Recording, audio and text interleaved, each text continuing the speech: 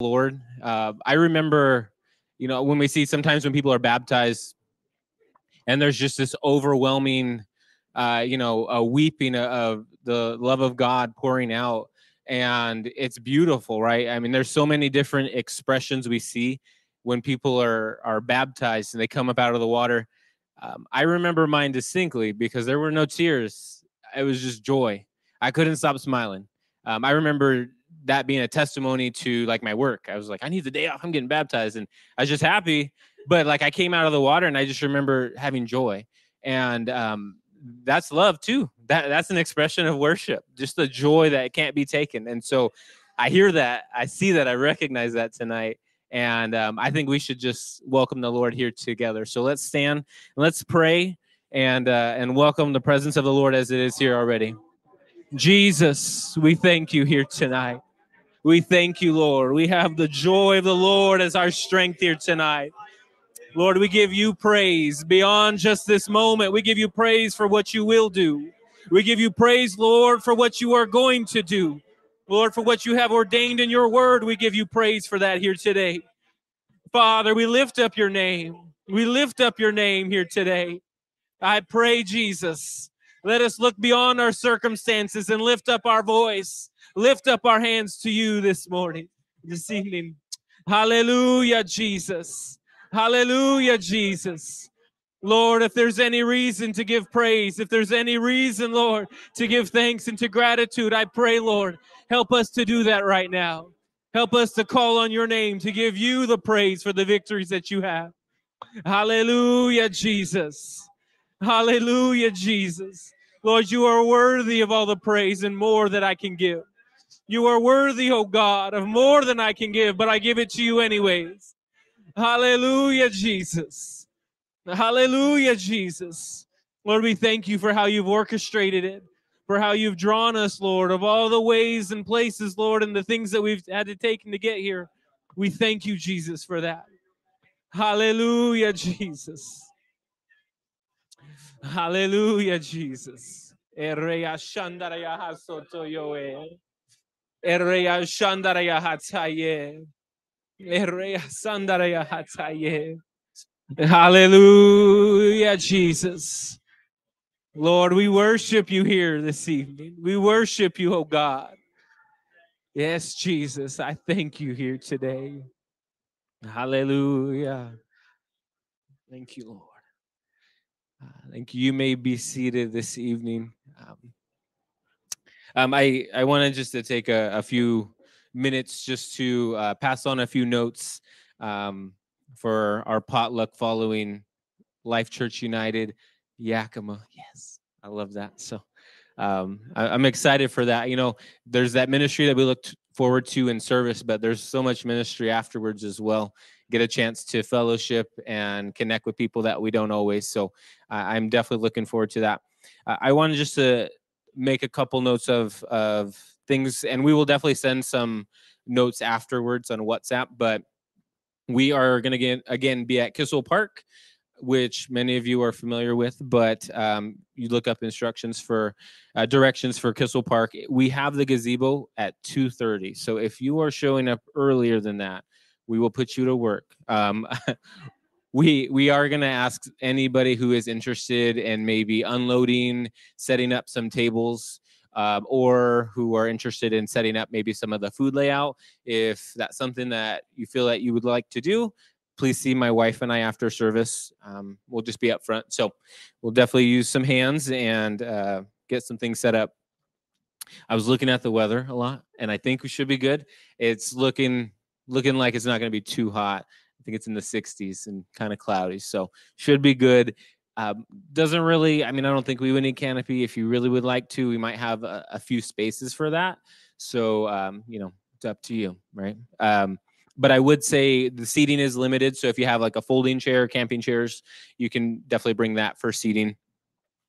I would say also for food purposes, we don't want to make sure that everybody's having like days and weeks and extra food. So maybe just kind of think to yourself, if you were having food for yourself and hosting a family, maybe that kind of amount to bring. And I do know we will have some spots for like crock pots. We have an outlet. We will have an extension cord for some. If you do have something you need plugged in, we do know that some people from the west side may be interested in bringing some food, but they don't have the luxury of plugging in and cooking and doing all of that. And so just be mindful of that as well if you're considering on some food to bring. Yeah, I think so. If I miss anything, I'll put it in WhatsApp. So amen. Amen. God bless you. Thank you so much, Brother Joey, Sister Stephanie, and all of you. I know many of you are doing different things to help. I don't know if we call it behind the scenes, but I guess that's sort of what it is. And so many that are doing so many different things. And these united services do not just happen, as you know. So thank you for that, for the many hands and the work there very much, very much. It's going to be a tremendous weekend. I'm certain of it. Amen. We're going to have a tremendous time. God is going to do miraculous things, and I'm excited about that.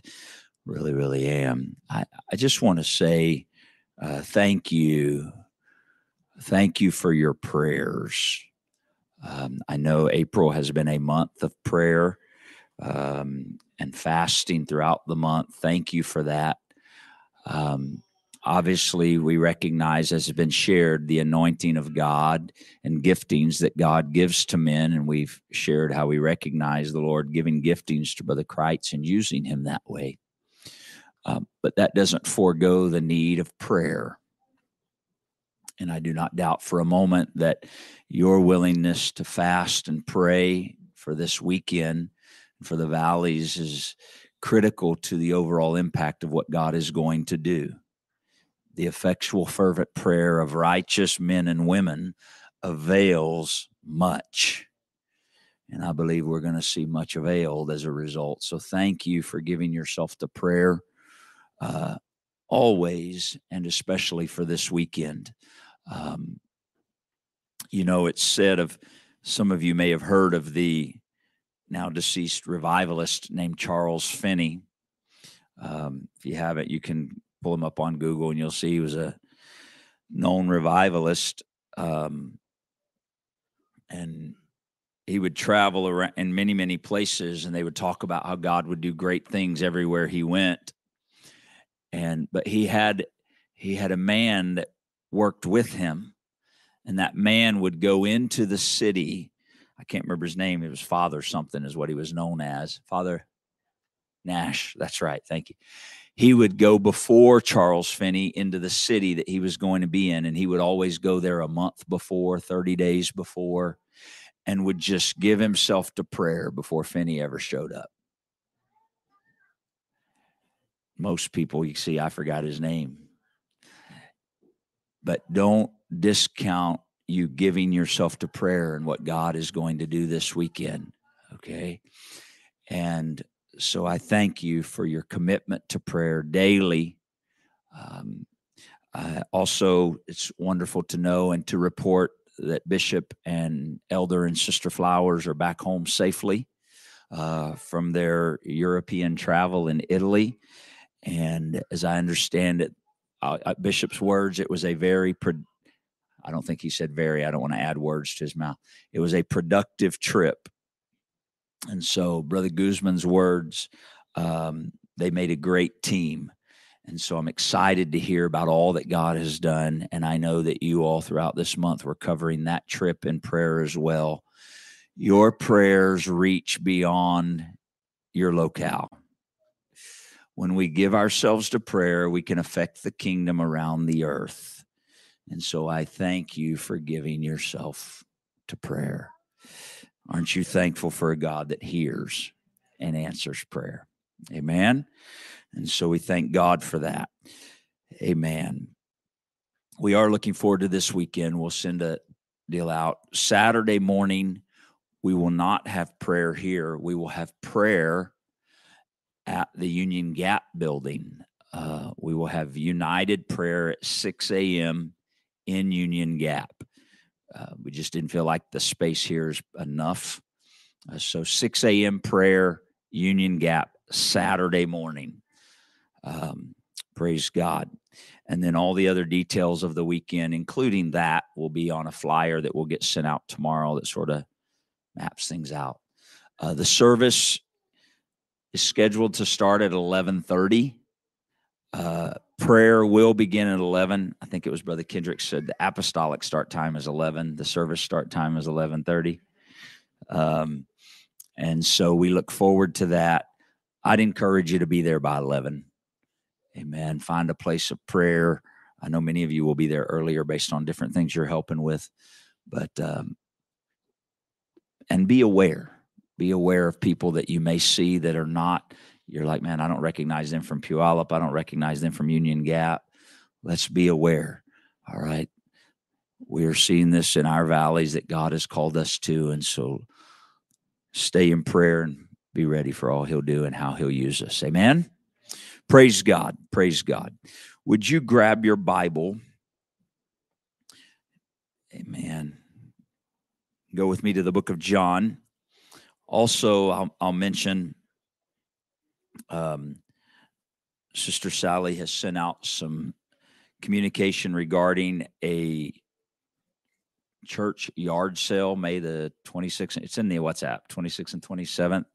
If you have gently used items, don't bring stuff you wouldn't put out in your own yard sale. All right. Don't put stuff in a bag and bring it like, I hope they don't know that came from me. Don't do that. All right. But think about that. You have questions about that, talk with Sister Sally about that. If you're able to help on those days, I know that would be appreciated. Any funds from that are going to go towards children's ministry because youth camps are coming up. And so if you're going, what's these fundraisers about anyway? It's to help pay for youth camps and stuff. So think about that. If you got some things you're like, man, I've been meaning to put that on OfferUp and I just been meaning that for 2 years and I still haven't done it. Or maybe you put it on OfferUp and it ain't selling or something like that. Maybe a great time to just donate it and be a blessing to the children. Amen. Thank you, Sister Sally, for your labor in that. The book of John, chapter 5. I know I say this a lot, but I'm really going to try to do this, and I'm going to try to move quickly. It will be recorded, of course, but you can also take notes. We're going to do Bible study tonight. Is that all right? And the Bible says in Acts chapter 2, we can all, most of us anyway, can quote Acts 2 and 38. Many can quote verse 39. We might get a little fuzzy when we get to 40, 41, and 42. But there's something very important in those verses. And it's this statement about the church there following Acts 2, 38 and 39. And one of the statements about the church is they continued. Everybody say continued. They continued. And then it says how they continued. They continued steadfastly. Everybody say steadfastly. That's really important. Doesn't say they continued periodically. Doesn't say they continued every once in a while. Steadfastly. That means they held to something. We live in a time when it's very critical, like never before, to hold to some things. Jesus said, I believe it was Jesus, it might be a proverb, I got to go back. Buy the truth and sell it not. Buy the truth and sell it not. That speaks of getting something and then holding on to it. Not for sale. Acts 2, we read they continued steadfastly. What did they continue steadfastly in? The apostles' doctrine. That's what the apostles taught, what the apostles lived, what the apostles believed. We live in a day and an hour in which there are all kinds of doctrines. And there are various doctrines throughout the scripture. I think we taught a few weeks ago or a couple months ago on doctrines of baptisms. But the apostles' doctrine, we're not going to cover all of it tonight, but we're going to cover some of it. It's important that we continue steadfastly in it. And that we know not only what we believe, but why we believe it. Not good enough to say, well, this is what I believe. Well, why? Let me show you why. Let me tell you why. Okay, I'm not just picking a scripture and making that scripture fit. I'm going to give you some, okay, We must continue in this hour when truth is coming under attack like never before. In it, right? The God of this world is coming against truth. And don't think for a moment he won't try to come against truth in the church. It'll happen. I know of men that have been filled with the baptism of the Holy Ghost, that have given over to the God of this world, that are still preaching and teaching some gospel, but have even gone as far as to say baptism is no longer essential, have gone as far to say there's not really a hell. They're watering down the gospel, which means they're speaking false doctrine. We need to hold the truth. We need to know what we believe and why we believe it, and then we need to speak the truth in love. Amen. So John 5:39. Now here we go. John 5:39, Jesus Christ made this statement. He said, search the scriptures. Notice when he said this, it would have been the Old Testament, right? None of the New Testament was written yet. Jesus said, search the scriptures, for in them, in the Old Testament scriptures, you think you have eternal life. He was speaking to the religious leaders of the day. He wasn't discounting that you find eternal life in the scriptures, but he was trying to draw their attention to the fact that the scriptures, they are they which testify of me. In other words, you're going to find eternal life in the scriptures, but eternal life is found in me. Not me, but he was saying in him, you understand? That was what he was declaring in those few words. John 14:6, very famous passage of scripture. It's there that Jesus Christ said, I am the way, the truth, and the life. No man comes to the Father but by me. That's John 14:6. Say this with me. I am the way. Jesus said, I'm the way. Not a way, the way. I am the way. So he is that. That does not change. He's the way to the Father. He is the way.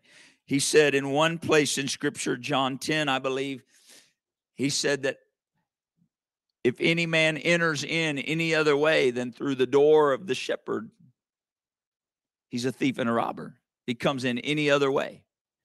And so Jesus is the way. You and I can't get in some other way. All right? Luke 24:44, Jesus, just before he just before he ascended, we find him at the close of Luke's gospel making this statement. Luke 24:44. And he says this.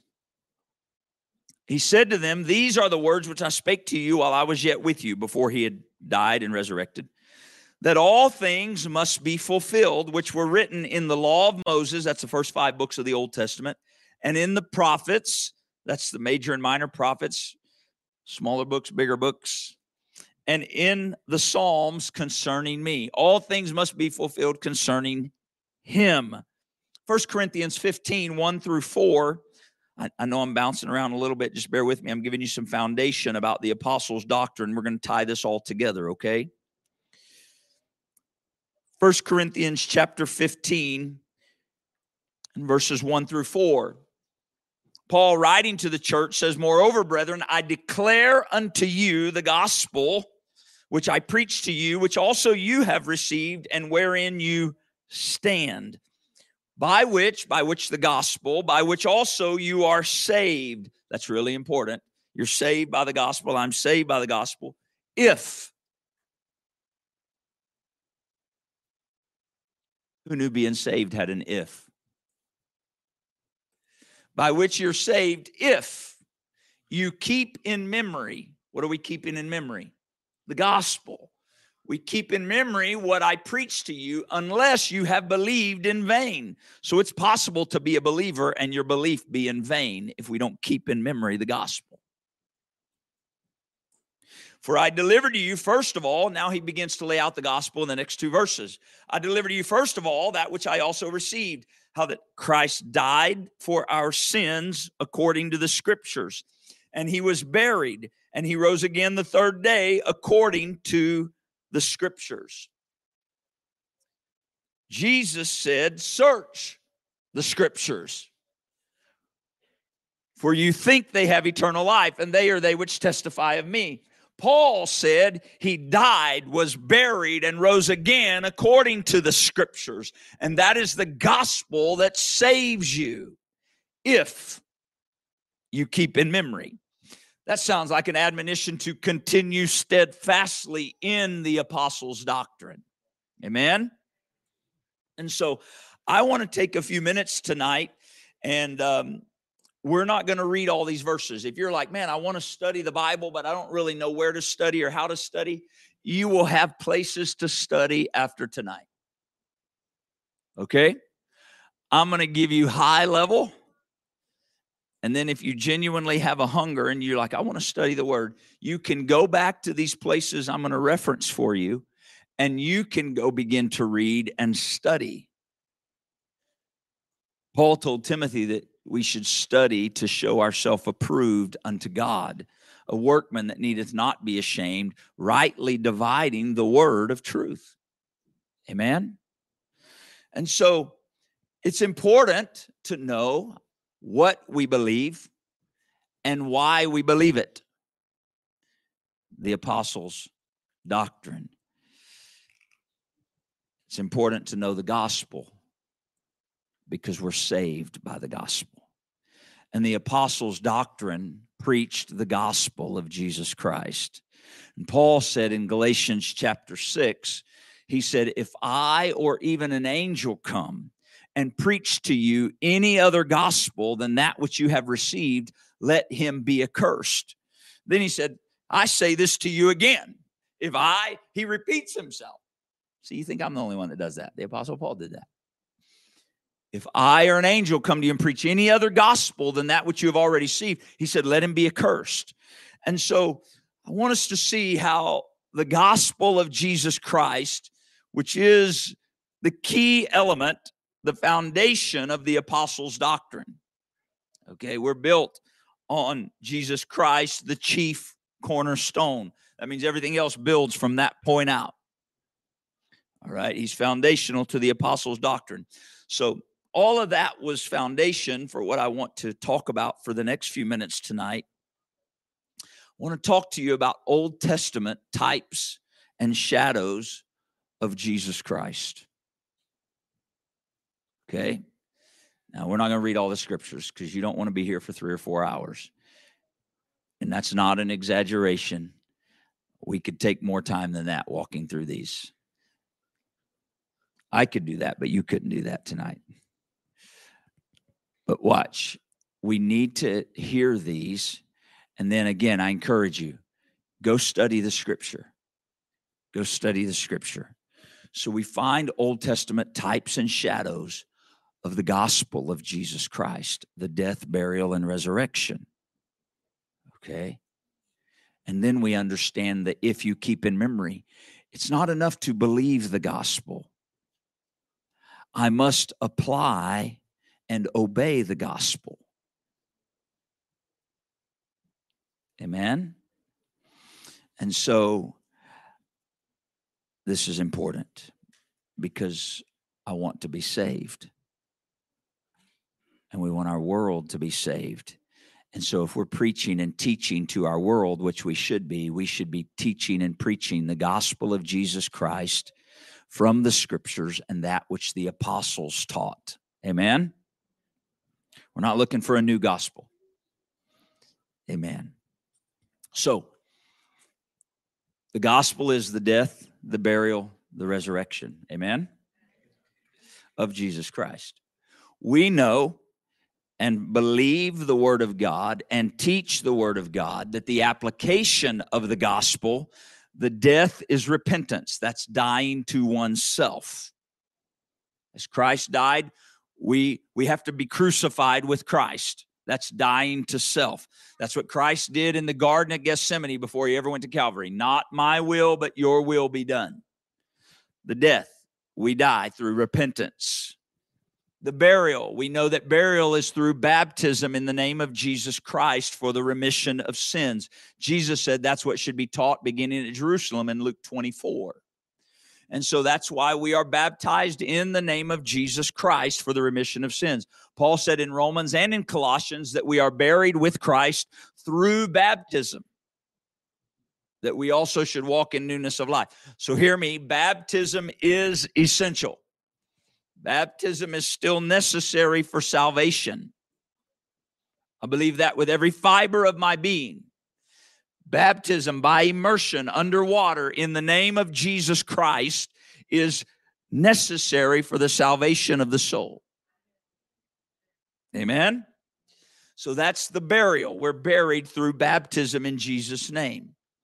And then we are filled with the Spirit. That is resurrection, right? We're buried with him as we are buried with Christ in baptism. So also you should walk in newness of life. What is that newness of life? New life is when someone is born again. That's a new life, right? You see a little baby, you say, that's a new life. I saw little Mateo today for the first time, Mateo Escalera. He's really cute. Got a head full of hair. That was new life. To be born is new life. So we teach and believe the word of God, the gospel of Christ, the death, the burial, and the resurrection. Okay? The gospel by which we're saved, 1 Corinthians 15:2. So we know when Peter preached on the day of Pentecost, Acts 2:38, then Peter said unto them, repent, death, and be baptized every one of you in the name of Jesus Christ for the remission of sins, burial, and in the name of, right? And you shall receive the gift of the Holy Ghost, resurrection, death, burial, and resurrection. The gospel of Jesus Christ was preached by Peter in Acts 2:38. And with many other words did he exhort and say, save yourselves from this untoward generation. All right? That's the gospel. And that's the application of the gospel. Now we're going to look at, you're saying, well, some people would say, well, you're just pulling out one verse. No. This is why we're going to take a minute and look at Old Testament types and shadows of the gospel of Jesus Christ. In the mouth of 2 or 3 witnesses, let every word be established. The Bible was written over 1,500 years by numerous men of God who spake as they were moved on by the Holy Ghost. The fact that they all agree and they all testify of Christ and they all testify of the gospel of Christ and they all testify of the way that is Christ is not coincidental. They couldn't compare notes because of the spans of time that were covered. There is more manuscript declaring the authenticity of Scripture than things written by Caesar, than things written by Homer and Plato and these others. The Scripture is the infallible word of God. Amen. I believe that, in case you can't tell. And so let's look at some of these Old Testament types and shadows of Jesus Christ. Genesis chapter number 3. Again, we're not going to go read the scriptures tonight. So you may just have to write that down or come back and listen, because I'm going to just give you chapters. And then if you want to go study, you can go study. I'm going to give you chapters and give you sort of a high-level overview of what's there that points to the gospel of Jesus Christ. And then you can go study. This is why we believe what we believe and why we teach the apostles' doctrine. Amen? It's important to know and lay hold of. Would you pray with me right now before we dive into this here? Jesus, we thank you for your word that never fails. We need your word. I pray, let it be written upon the fleshy tables of our heart. I pray, let it be held strongly in our spirit. Let us not look to the left or the right, but straight on at truth. Let us love the truth. Let us buy the truth and sell it not. Give us understanding and revelation of your word, of this glorious gospel by which we are saved. In the name of Jesus, I pray. In the name of Jesus, I pray that we would teach others with conviction and an assurance of what you have done for us to save us. In the name of Jesus, I pray. In the name of Jesus, I pray. Now, types and shadows, sometimes you would read a book and you would see a little element in the book, and you're like, that's going to come up later. Or in this day and time, you may watch some movie and you see something there and you're like, why did they? And then they'll bring it up later on. You realize that's coming back up again later. That's foreshadowing. That's called foreshadowing, or those are types and shadows. They're used oftentimes. Well, we see that in Scripture, and that's what we're looking at here in the Old Testament. Genesis chapter 3. We find, of course, the fall of Adam and Eve because they ate of the tree. But Adam and Eve tried to cover their sin. Remember the story? They tried to hide their sin. So they hid from the presence of God, and they made for themselves coverings of fig leaves. Remember that? This is in Genesis 3. You can go read it. Again, go study later. But again, types and shadows of the gospel of Christ. Well, man could never cover his own sin. You and I can't we can't do enough to make up for our sin. That's why we're not saved by works. Okay? So we need God to step in to cover our sin. So we see here at the very beginning this type and shadow of the gospel of Christ, where the Lord God himself, the Bible says, he made coats of skins and covered them. We understand that they tried to cover themselves through natural means, some plant. But God said that's not going to work. Well, we know later, because we read in Hebrews, without the shedding of blood, there is no remission of sin. And so God made them coats of skin. I don't believe for a minute God went, skin coats, here you go. No. I believe God caused an animal to be killed, and the blood was shed, and the coats of skin from those animals covered Adam and Eve where their covering did not work.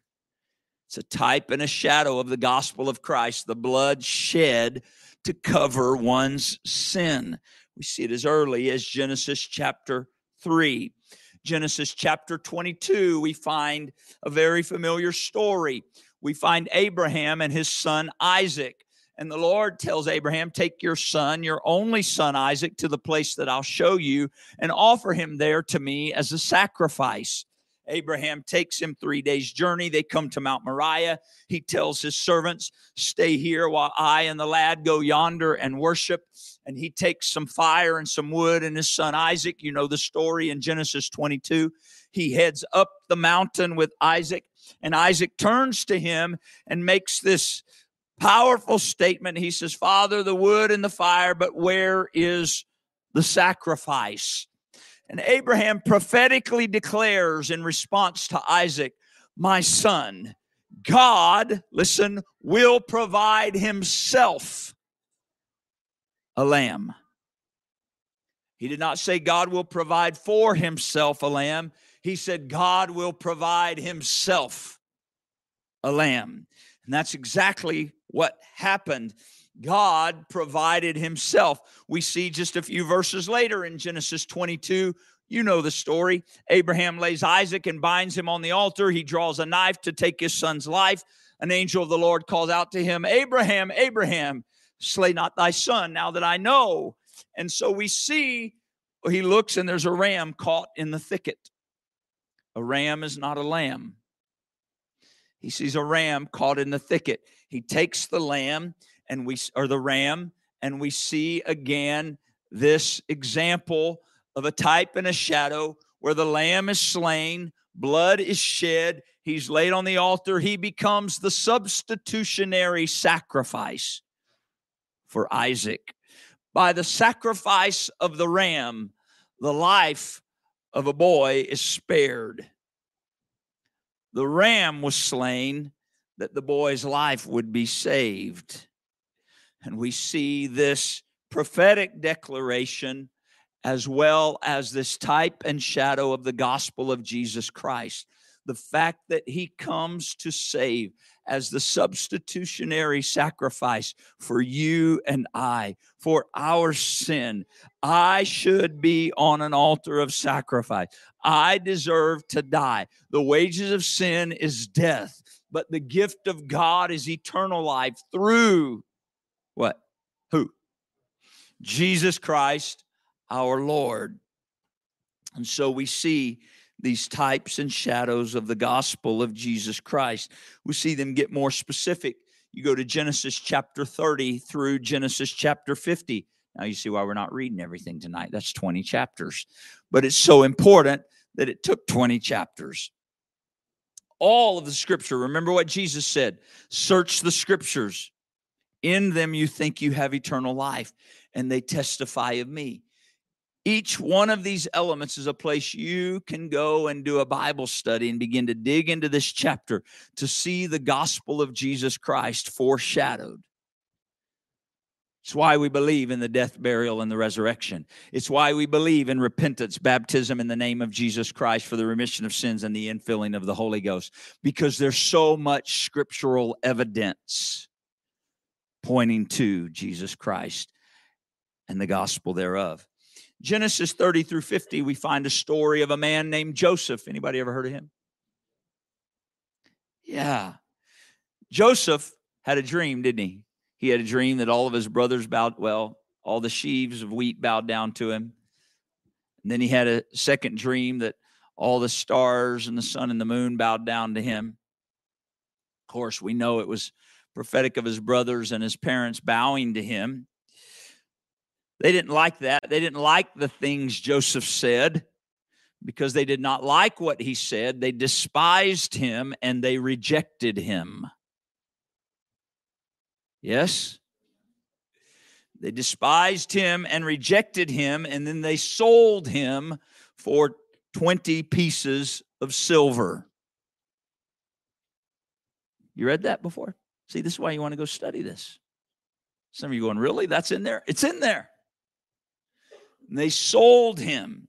Now, they thought it was his end and they were done with him. But their despising of him and their rejecting of him and their selling of him became salvation to them, because they would have died in famine had it not been for their despising, rejecting, and selling of Joseph. So Joseph was sold into Egypt, a type and a shadow of sin. He was sold in, he who had not committed the wrong was sold into sin to save those that had done him wrong.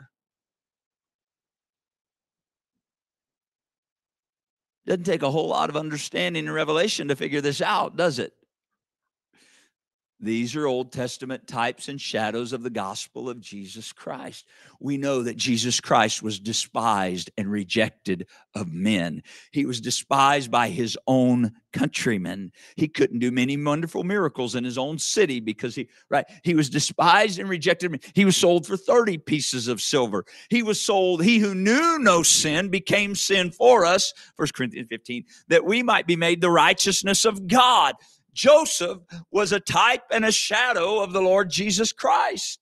He was a real man in the history of Israel. It was a real family, a real story that was orchestrated of God, that we would know the death, the burial, and the resurrection of Jesus Christ is not just one thing pulled out of Scripture, but all the Scripture. Search the Scriptures, for in them you think you have eternal life, Jesus said, but they testify of me. I'm telling you, the covering of skin on Adam and Eve testifies of me. The sacrifice on Mount Moriah testifies of me. Joseph being sold by his brethren and becoming salvation to them from famine testifies of me. The Old Testament is filled with types and shadows of the gospel of Jesus Christ. Yes, Joseph didn't actually die, but he was as good as dead to his fathers and his brothers. There was blood put on his garment. Yes. You see the examples here. I don't even have to explain it to you because it's so clear. You read Genesis 30 through 50, you can study out those details and begin to match up those things and look and see how clear and evident it is. Jesus Christ is the way. He's the way. He's the way. He's the way. This is the apostles' doctrine. This is why we hold to this truth. This is why we teach the death, burial, and resurrection. This is why we teach repentance, baptism in his name, and the infilling of the Holy Ghost. Jesus is the way. Amen. Exodus chapter 12 through chapter 14. Look at this. You've already gotten 4 different Bible studies you could go do. Search the scriptures. Those were the words of Jesus. Search the scriptures. Exodus 12 through 14, we find the children of Israel in bondage in Egypt. You know that story? You see why we're covering the high level. You know the story, but you and I should go dig so that we know it and we can tell somebody else. Point them to these scriptures with conviction. I'm not just, why do I believe this gospel so much? Why do I have such conviction about this gospel? Why am I not looking for another way? Because these scriptures have become real to me, this historical account. I see too much evidence in the Word of God that says the death, the burial, and the resurrection must be applied in my life for salvation. All of Scripture points to Him. So Exodus 12 through 14, we find the children of Israel in bondage to sin. Egypt is a type and shadow of sin. They are in bondage to Egypt. No way out, it seems. Generations. But we know that the Lord sent Moses a deliverer. As a deliverer, Moses comes, and in Exodus chapter 12, we see the story of what we call the Passover. And there it is that Moses comes after the first 9 plagues, and he tells the children of Israel, every house take a lamb, a spotless lamb, a lamb without blemish. And what you're going to do, you're going to slay the lamb. Is that the word of the Lord? And again, we see the shedding of blood. So we see this animal killed by every Israelite home, the blood put in a bowl according to the instruction of Scripture, the instruction of the Lord through Moses. This spotless lamb is killed, and the Lord instructs Moses, you tell him, you take blood from that spotless lamb and you put it over your door and on the side post, and then tonight you cook that lamb and you eat that lamb. It's in there. And I'm going to bring you out by a great deliverance, because what's going to happen is death. The angel of death is going to pass through the land, and you will die if the blood is not applied. Is that the word of the Lord? When he comes, he said, when I see the blood on the doorpost, I will pass over you. Hence the name Passover. And so then we see again in these 3 chapters here, as you read and study it, the death angel comes, Egypt sends them out. That which held them captive is no longer has dominion over them. Not only do the Egyptians who had them captive and in fear just days before, now the Egyptians are going, leave us. That which held them can hold them no longer. Why? Because of the blood. And they leave, led by Moses. Is it coincidence? Not at all. They come to the Red Sea. The Red Sea. I don't think it's coincidence. It's called the Red Sea, to be honest. They come to the Red Sea. And the Lord, through Moses, parts the water. They go through on dry ground. Egypt pursues after them, comes, and you know the story. Egypt's in the middle of the Red Sea. Moses stretches his rod back out, and the water collapses on them. Yes? They come through. What led them while they were there going to the Red Sea and in the wilderness? A cloud, pillar of cloud by day, a pillar of fire by night. Then we see them taken into the promised land by Joshua. These are types and shadows of the gospel of Jesus Christ. I know you understand this, but we need to lay hold on this and understand why do we believe what we believe? Why do we hold steadfastly to the apostles' doctrine? Why? Because Egypt's a type and shadow of sin. That lamb slain, of course, is a type and shadow of the Lord Jesus Christ that was the lamb slain from the foundation of the world. He died to save mankind. His blood, the blood of a spotless lamb shed for the sins of many. The wages of sin is death, but the gift of God is eternal life through Jesus Christ our Lord. I know I quoted it already, but we need to hear that and see how that fits here. And so the lamb was slain as a type and shadow of Christ, the lamb that would be slain to deliver from the bondage of sin.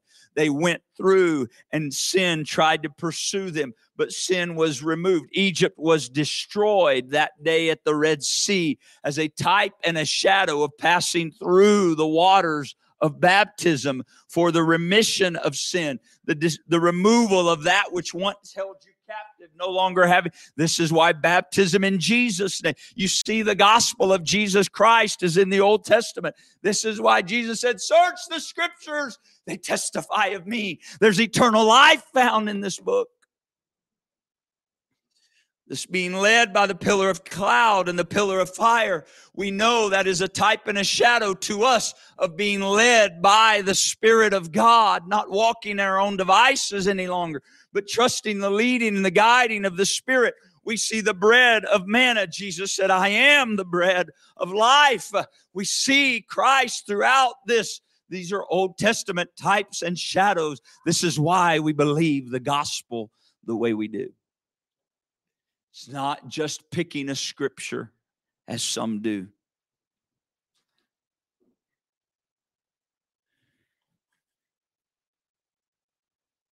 Evidence. Evidence. The death, the burial, the resurrection is throughout the Old Testament. I realize there's many prophetic scriptures about Christ. I'm not talking about those tonight, or we really would be here all night.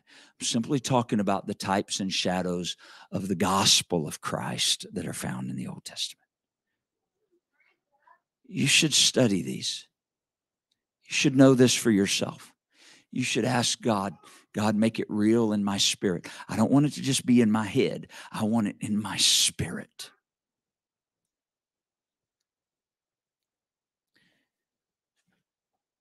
Exodus 25 through 40. That's 15 chapters if you're doing the math, 16 depending on how you count them.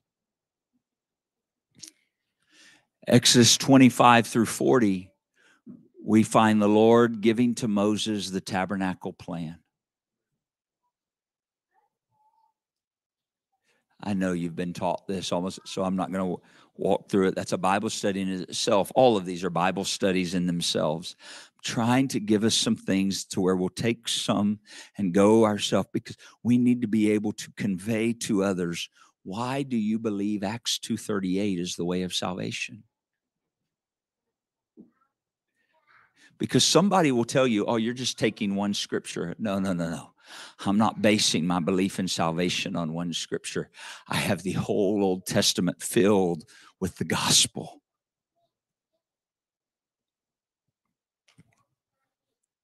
Exodus 25 through 40, we find the plan of the tabernacle. And there the tabernacle is presented to Moses. And there's a reason why the Lord says, and go study this, there's a reason why the Lord says to Moses, you make it exactly the way I tell you. More than once he tells Moses that. You build it exactly the way I tell you. Why was the Lord so emphatic about him building it exactly the way he told him? I'll tell you why. Because this is the first time that we find God using man to lay out the gospel of Christ. In the Passover, through the Red Sea to the Promised Land, God orchestrated all that. Man just had to walk in obedience. Here, God is for the first time involving men in the building, the preparing, and the laying out of a foreshadowing of the gospel of Christ. See the difference? And so he commands him multiple times. You make sure you build it exactly the way I show you. The way it was in the mount, you do it exactly like that. So it's critical. It's critical. We skipped right over Genesis chapter 6. You can go study Genesis 6 and 7 sometime. That's Noah, for those of you that didn't know that. I think you probably did.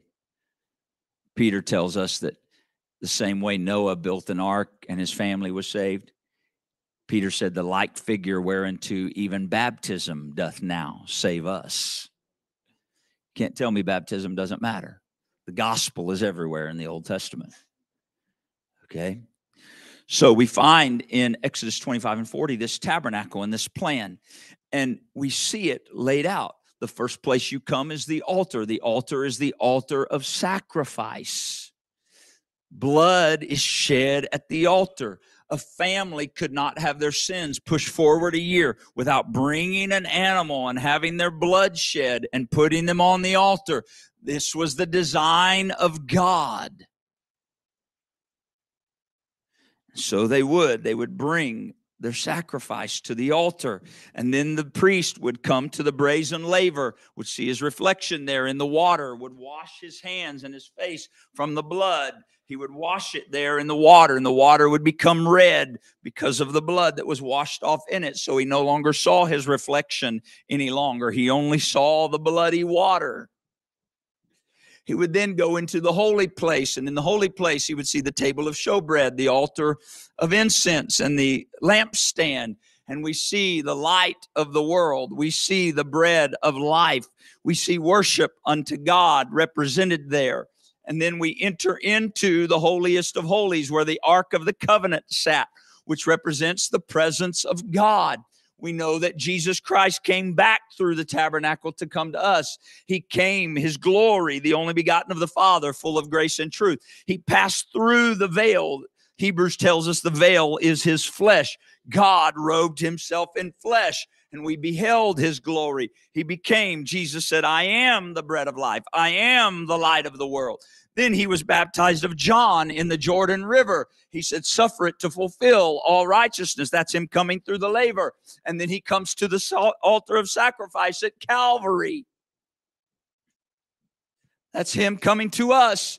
But then he takes us back through, which is the gospel. We have to go to repentance. We got to die at the altar of sacrifice. We've got to go to the laver. We got to be baptized in the name of Jesus Christ for the remission of sin. We have to know him as the bread of life. We have to worship him. We have to know him as the light of our life. He lighteth every man that entereth into the world. But then we have to come so into his presence through the holiest of holies, where the very glory of God comes and tabernacles, and he fills us with his spirit. We'll begin to speak with other tongues as his spirit gives the utterance. And so we see the Old Testament type and shadow of the gospel of Jesus Christ in Exodus 25 through 40 in the tabernacle. Hear me. I don't preach Acts 2:38 just because I think it sounds really good and convincing. God forbid that we try to convince people with the intelligence or the knowledge of men. It will never work. We need the revelation of the mighty God in Christ Jesus. We need revelation and understanding in the knowledge of God. We must pray for it, but we must also study and search the scriptures so we are able to share why we believe what we believe. We must continue steadfastly in the apostles' doctrine. And if I don't have these foundational elements of the Old Testament, it's a lot easier to be swayed in the New Testament, because somebody will take a scripture and says, well, it says believe and you're saved.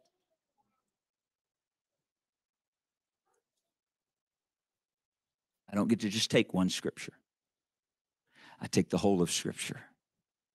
And so we see in the tabernacle the gospel of Jesus Christ. Just a couple of more. Should give you plenty of study material for the next little while if you're still looking.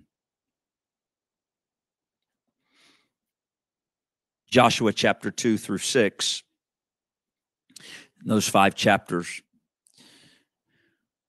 we, of course, see the children of Israel. They've come into the promised land. They fight. They're going to fight the battle at Jericho. We see the battle, and we see the ending results in chapters 2 through 6. Many of you know the story. Some spies of Israel come into the land. They stay in a house of a harlot named Rahab. Rahab hides the spies. She says, but spare my family. Spare my family because I hid you. She lets them down out of a window by a scarlet rope. You think that's coincidence? There ain't a thing in the Word of God that's coincidence. She lets them out of her window by the scarlet rope. And the Israelite spies say, if you will hang this red scarlet rope out your window when we come, whoever's in your house will be spared. And they were. And Rahab was spared, and Rahab ended up marrying a man from the tribe of Judah named Salmon, or Salmon, depending on how you want to say it. He wasn't the fish, but it's spelt like the fish. If you want to remember, Rahab married this man from the tribe. She was not a Jew. She was not an Israelite. Ooh, I don't know if you're getting this yet. But she married this man from the tribe of Judah. Thank you, Jesus. Thank you, Jesus. Here, watch. I'm telling you, just Old Testament types and shadows of the gospel of Jesus Christ. There was one who was not an Israelite. She was not saved by works. She was saved by faith. You know what she did? Here's her faith. I don't know how in the world, when this army of millions comes, that me taking this red rope and just hanging it out my window is going to do anything. But those men of God said that if I would put that red scarlet rope out my window and get people in my house, we'd be spared. I'm not one of them. But could it be that if in faith I'll put that out? She hung that red scarlet rope out her window. God didn't just save her and her house. He said, because you acted in faith, I'm going to make you part of the people of God. And we see, I believe, for the first time, you see why I'm getting excited about this, someone who was not an Israelite grafted in to the family of God.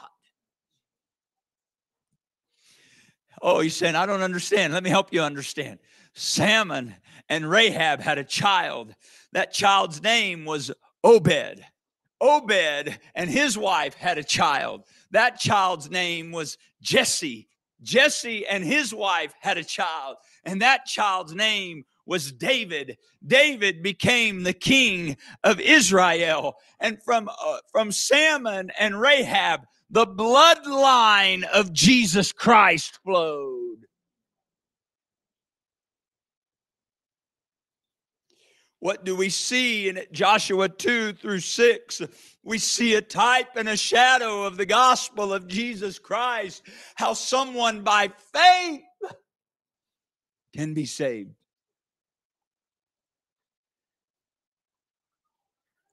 See, here's what people today would say. Hold on. That's works because she had to put a rope out her window. Give me a break. That's not works, that's faith. Faith in the Word of God. Faith without works is dead. But I'm not doing my own works of my flesh. My works are God told me, and so I'm acting in faith. When you get baptized in the name of Jesus Christ, that's not a work. That's an act of faith that when I go down in the water in Jesus' name, His blood removes the sin from my life. So we see that with Rahab. The scarlet cord represents the blood. It represents not only the blood, it represents the bloodline of Jesus Christ. Amen. One more, then I'm done. I really could go all night. But you got Bible study material now. Don't just take these few things. Go dig and read it for yourself. Read through these chapters. Study it out. Write it down. Make notes in your Bible. Let God put it in your spirit.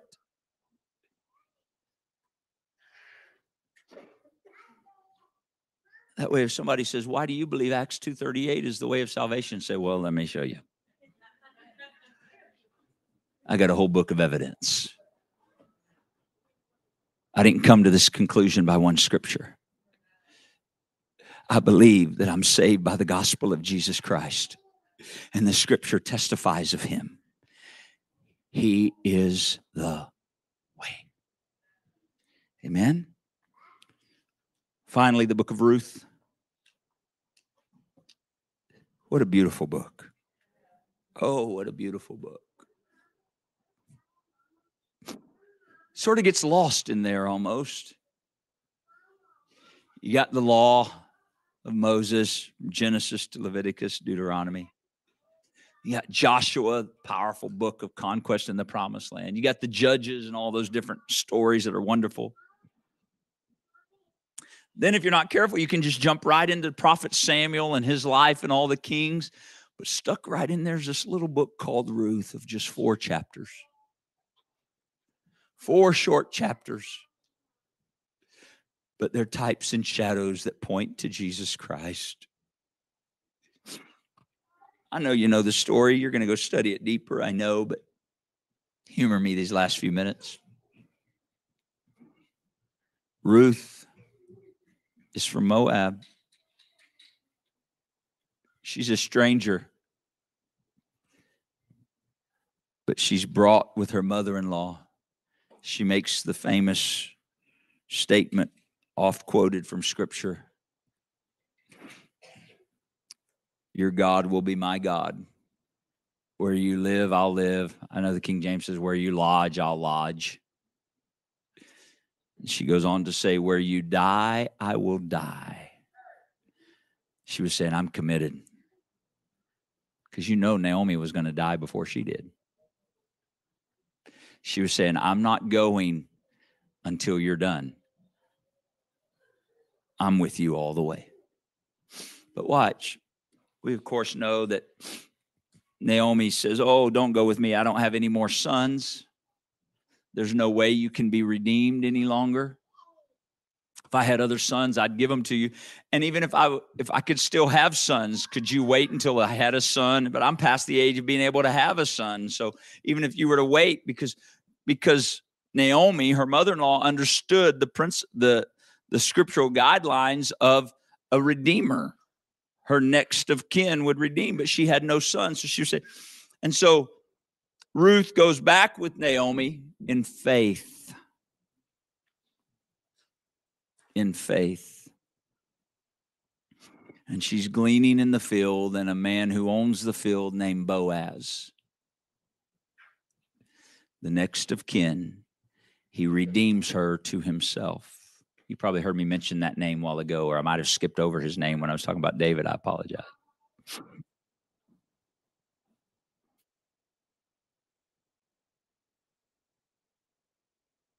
Boaz takes Ruth to be his wife, thereby redeeming her. It's known as the kinsman redeemer. It is a type and a shadow. Boaz was a type and a shadow of Jesus Christ, he who is our kinsman redeemer. The fellow kinsman that would die for his brethren. Please stand with me tonight.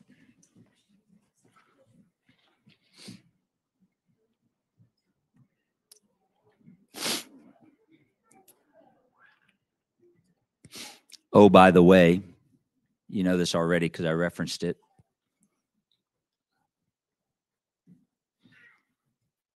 Bloodline of Jesus flowed through Boaz and Ruth. David came out of there. I don't know that I said his name earlier. Search the scriptures, for in them you think you have eternal life, and they are they which testify of me.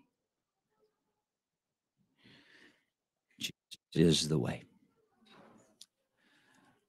The apostles' doctrine is the doctrine of the death, the burial, and the resurrection. The apostles' doctrine is a doctrine of repentance for our sins, baptism in the name of Jesus Christ for the remission of sins, and then the receiving of the gift of the Holy Ghost, speaking in other tongues as His Spirit gives you the utterance. That is the way. Jesus is the way of salvation. Jesus is the Holy Ghost.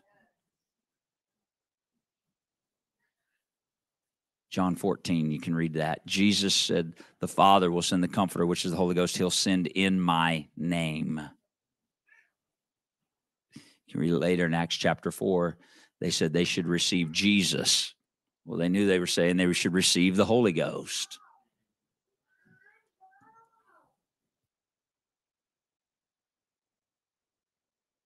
This is why I believe this gospel. I believe this gospel because the Old Testament all points to it. Amen. Would you talk to the Lord with me right now before we go? Father, we want your word to be sealed in our spirit and in our heart. Father, I don't want to believe another gospel than that which was preached by Peter and the Apostle Paul. I stand on your word. I thank you for the revelation of your word. I thank you for the goodness of God that leads us to repentance. I thank you for the privilege of being buried in baptism in the name of Jesus Christ. I thank you for the infilling of the Holy Ghost, your Spirit dwelling within. I thank you that you are the way of salvation. I thank you for this revelation revealed from your word again and again and again and again. I thank you for the promises of your word and the clarity of your word that makes it so sure and certain, God. I thank you today. I pray, let us receive it into our spirit. Let us continue steadfastly in the apostles' doctrine. Let us share it in love. Let us declare it in truth. Let us show you the way to others. In the name of Jesus, I pray that many would repent, that many would come to repentance. You're not willing that any would perish, but that all would come to repentance. I pray that many would see this truth and be baptized in the name of Jesus Christ, and that they would be filled with the precious gift of the Holy Ghost, according to your word, that quickening spirit that will resurrect us when the trumpet sounds. In the name of Jesus, I pray. In the name of Jesus, I pray. Thank you for this truth. Thank you for this quickening spirit, you living inside of us. In the name of Jesus. This is what the Apostle Paul was talking about when he said, if that spirit which dwelt in Christ dwells in you, it shall also quicken your mortal bodies. What is that spirit that dwelt in Christ? It is the very Spirit of God. That's why we teach and preach the receiving of the gift of the Holy Ghost. Because when the trumpet sounds, the dead in Christ shall rise first. And then we which are alive and remain shall be caught up together with them to meet the Lord in the air. So what is the quickening spirit that will cause us to rise? It's the Holy Ghost in you, the Spirit of God in you. He is that spirit that will quicken your mortal bodies. This mortal will put on immortality. This corruptible will put on incorruption. and we shall ever be with the Lord. What a day that'll be. Amen. I know many of you, probably all of you know this, but I want to make sure I'm as clear can be. I believe the word of God. I believe you must repent. You must be baptized in the name of Jesus Christ for the remission of sins. And you must receive the baptism of the Holy Ghost. And you'll speak in other tongues when you do. I believe that must happen for us to be saved. Because it's the gospel of Jesus Christ. I know most of you know I believe that, but I want to make sure you know I believe that. You got questions about that, I'm glad to answer them. But I encourage you, search the scriptures. Amen. God bless you. I think we should pray again before we go. One more time. Would you ask the Lord to seal this in our hearts? And maybe we need a quickening of our mind and our spirit tonight by the word of God. That I lay hold on these truths with a firm conviction. I don't take them as a rod to beat people, God forbid. But Lord, let us lay hold on them that we can speak this truth in love, that we can show transgressors your way. God, it doesn't make us better than anybody else, above anybody else. God forbid. We are but sinners saved by your grace. But we have a responsibility to your word as you've revealed it to us. And so I pray, let us love this truth and then let us speak it in love. Let us love this truth and let us show others the way. Let us lead others to repentance in the fear of God, considering our own selves. I pray, let us speak this which you've given us, this ministry of reconciliation. You have committed it to us, and therefore let us speak it. In the name of Jesus, I pray. Give us grace to continue steadfastly in the apostles' doctrine. In the name of Jesus. Thank you for this truth. Thank you for grafting us in. Thank you for reaching to a Gentile. Thank you for reaching to the Gentiles and grafting us into the body of Christ. Thank you, Jesus. Thank you, Jesus.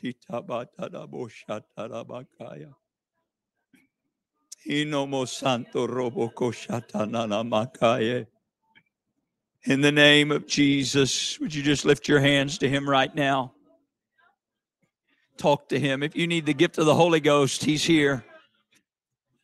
Come on, if you need the gift of the Holy Ghost, he's here right now. Doesn't take some great fanfare or anything like that. Just in faith. In faith, Lord, I believe your word. I receive it of you tonight. I receive it of you. I open my spirit to you and your spirit, Lord Jesus. Maybe it's been a while since you've been renewed in the Holy Ghost. Come on, he can renew you right here tonight. I'm not talking about some force thing, but as you open your spirit to him, as you open your spirit to him tonight in faith, I pray rivers of living water